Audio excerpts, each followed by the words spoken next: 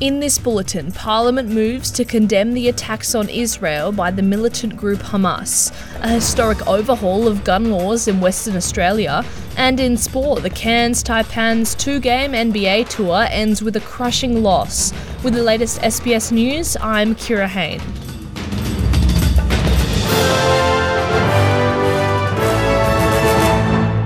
Australia's Parliament has moved to condemn the attacks on Israel by the militant group Hamas. Prime Minister Anthony Albanese moved the motion in the lower house, saying that the chamber should express its full support for Israel and the Jewish community. Mr Albanese says the House should unequivocally condemn the attacks on Israel by Hamas, calling them the heinous acts of terrorists that's impacted not just Israel but innocent civilians among the Palestinian people. Let us be clear. Hamas is an enemy, but not just of Israel. Hamas is an enemy of all peace-loving Palestinian people who are left to pay a devastating price for this terrorism. Hamas honours no faith. It serves no cause but terror. It is no better than any other group in history that has clung to the twisted belief that victory can be built on the blood of the innocent. The motion has already garnered bipartisan support. Opposition leader Peter Dutton has told the House the Hamas attack on October 7 was an act of sheer barbarity to create chaos. It has no desire for a peaceful two-state solution. Its actions were just designed to derail the peace process. Hamas wants to remove Israel from the map, drive people of Jewish faith into the sea. Israel has every right to exist. Western Australia has announced a historic overhaul of gun laws in the state as the government seeks to balance between public safety and the interests of legitimate gun owners. It's released a proposal that would make the state the first jurisdiction in the country to impose a limit on the number of firearms a licence holder can own.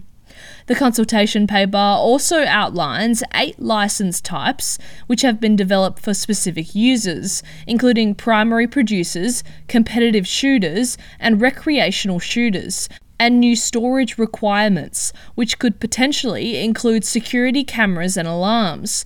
Police Minister Paul Papalia says the proposed changes have been driven by a sharp increase in gun ownership across the state and concerns around theft.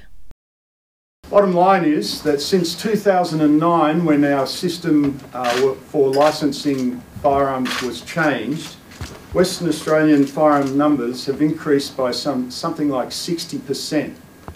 In the last 5 years, 1,769 firearms have been stolen in Western Australia. That's the equivalent of one a day. More than 1,400 Victorian dairy workers will walk off the job to fight for better pay and conditions. The processing workers will strike for 48 hours from Wednesday. The United Workers' Union says the companies have refused to offer fair wages and improve working conditions amid rising living costs. Along with the wage increase, workers want personal leave accommodating their 12-hour shift pattern and community service leave for helping in natural disasters. Young children born with an extremely rare genetic condition will be treated as part of an Australian first trial. Babies diagnosed with RAG1 deficit severe combined immunodeficiency, or RAG1 SCID, are born without infection-fighting immune cells. The condition leaves infants extremely vulnerable to common illnesses, with most dying from infection within the first years of life. Participants in the trial at Melbourne's Murdoch Children's Research Institute will have stem cells taken from their own bone marrow. Their samples will be shipped to Leiden University Medical Centre in the Netherlands, where they will be genetically modified with a healthy copy of the RAG1 gene and returned to Australia.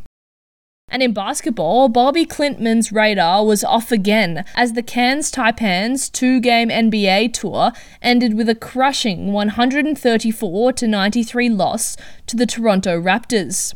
The Raptors set up their win with a dominant 38-17 opening quarter, the hosts also outscoring Cairns 30-10 in the final term.